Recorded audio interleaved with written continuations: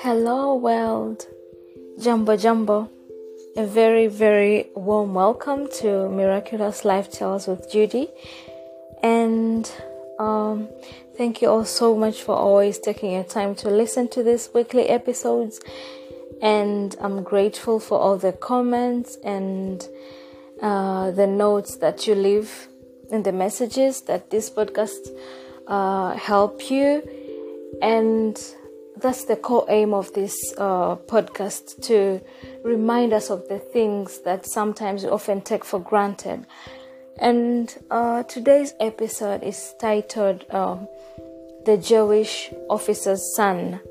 So we're going back to the ancient times, y'all. And I love the stories from the ancient times. And it's during the time of Jesus. So this story is based from the Gospels, the Gospel stories, and this particular is from the Gospel of John, chapter 4. So you can all go back and check it out, and it's all written there, and it's very powerful and with a very, very great message. So during those ancient times, when the people of Galilee heard of Jesus' miracles, because he performed a lot of miracles that left people wondering, who is this person? And they're very eager to keep hearing him and hearing his messages, because they're always powerful and full of life. So they always left those people wondering who this person was. And he really caught their attention. And the fact that the rulers in Jerusalem disapproved of his actions, it made even Jesus more popular in Galilee. So many of the people there resented the arrogant attitude of the priests and what they had turned the temple into. And they hoped this man, who is Jesus, who had chased the priests from the temple, would be the promised one. So they were delighted to hear the rumors that he was claiming to be the Messiah. But the people of Nazareth didn't believe that the young man who grew up in their town could be the Messiah, because and Jesus told his disciples that even a prophet isn't respected in his own hometown. And this is very true even in our times today. It's so hard to believe that the person we grew up with is different from us. So it was the same with Jesus, the people in Nazareth, because he was born in Nazareth. And people hearing that this same person, we saw him growing in our streets and in our towns, today is performing miracles and is claiming to be the Messiah and the Son of God. And so they are all like, they are against him. And they didn't believe that young man was the Messiah. So the narrow-minded people of Nazareth could only see Jesus' poor home and his peasant clothing. They couldn't see his pure heart or his selfless love. So Jesus didn't stop in Nazareth as he traveled back to Cana, where he had turned the water into wine at the wedding. Oh, this is another story that I'll narrate it some other day, when Jesus turned the water into wine during the wedding. So the news of his return spread through the countryside, bringing hope to many of the sick and suffering people.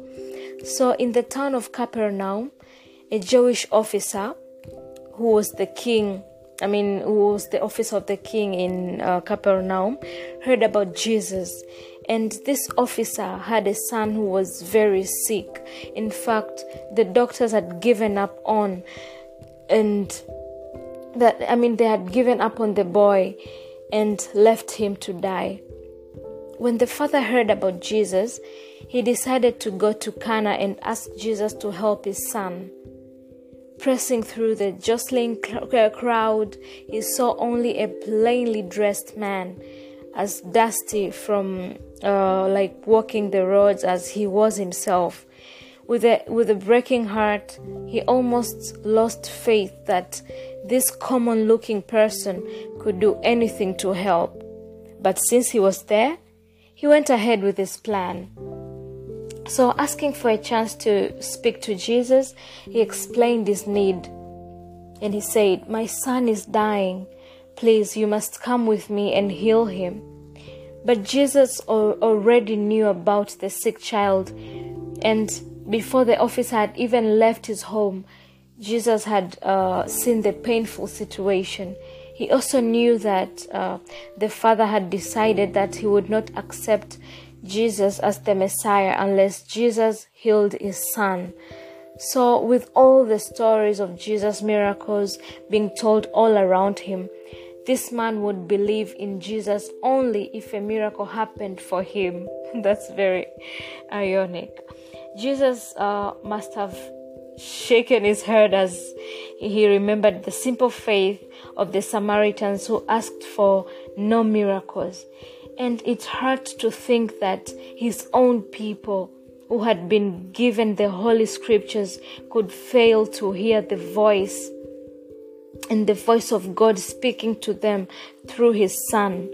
So Jesus said to the man, "You people must see signs and miracles before you will believe in me."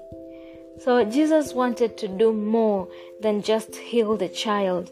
He wanted to bring the family a true understanding of God's love and his plan to save them. And he wanted them to be a light in the darkness of Capernaum, a city where Jesus would soon be teaching and healing. And when he heard Jesus' words, the man suddenly saw his lack of faith clearly. I can only imagine.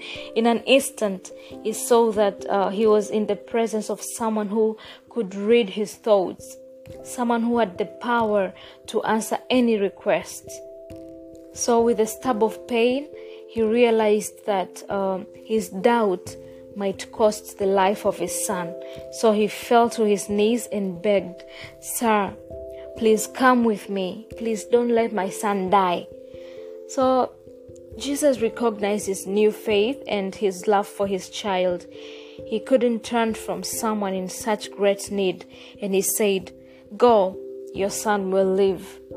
So the officer left, and he felt more peace and joy than he had ever experienced before. Not only did he believe that his son was healed, now he believed that Jesus was the Messiah, the Savior. And at that same moment, back in Capernaum, something happened. Those who were watching the sick child saw his fever fade, his eyes light up, and his strength return. So he looked healthy and happy, and he fell into a deep, restful sleep. The rest of the family were amazed and beside themselves with joy, and they are so happy. So Cana was not too far from Capernaum. The officer could have rushed and made it home that same night after he spoke to Jesus, but he didn't hurry. When he left Capernaum to find Jesus, his heart was very heavy.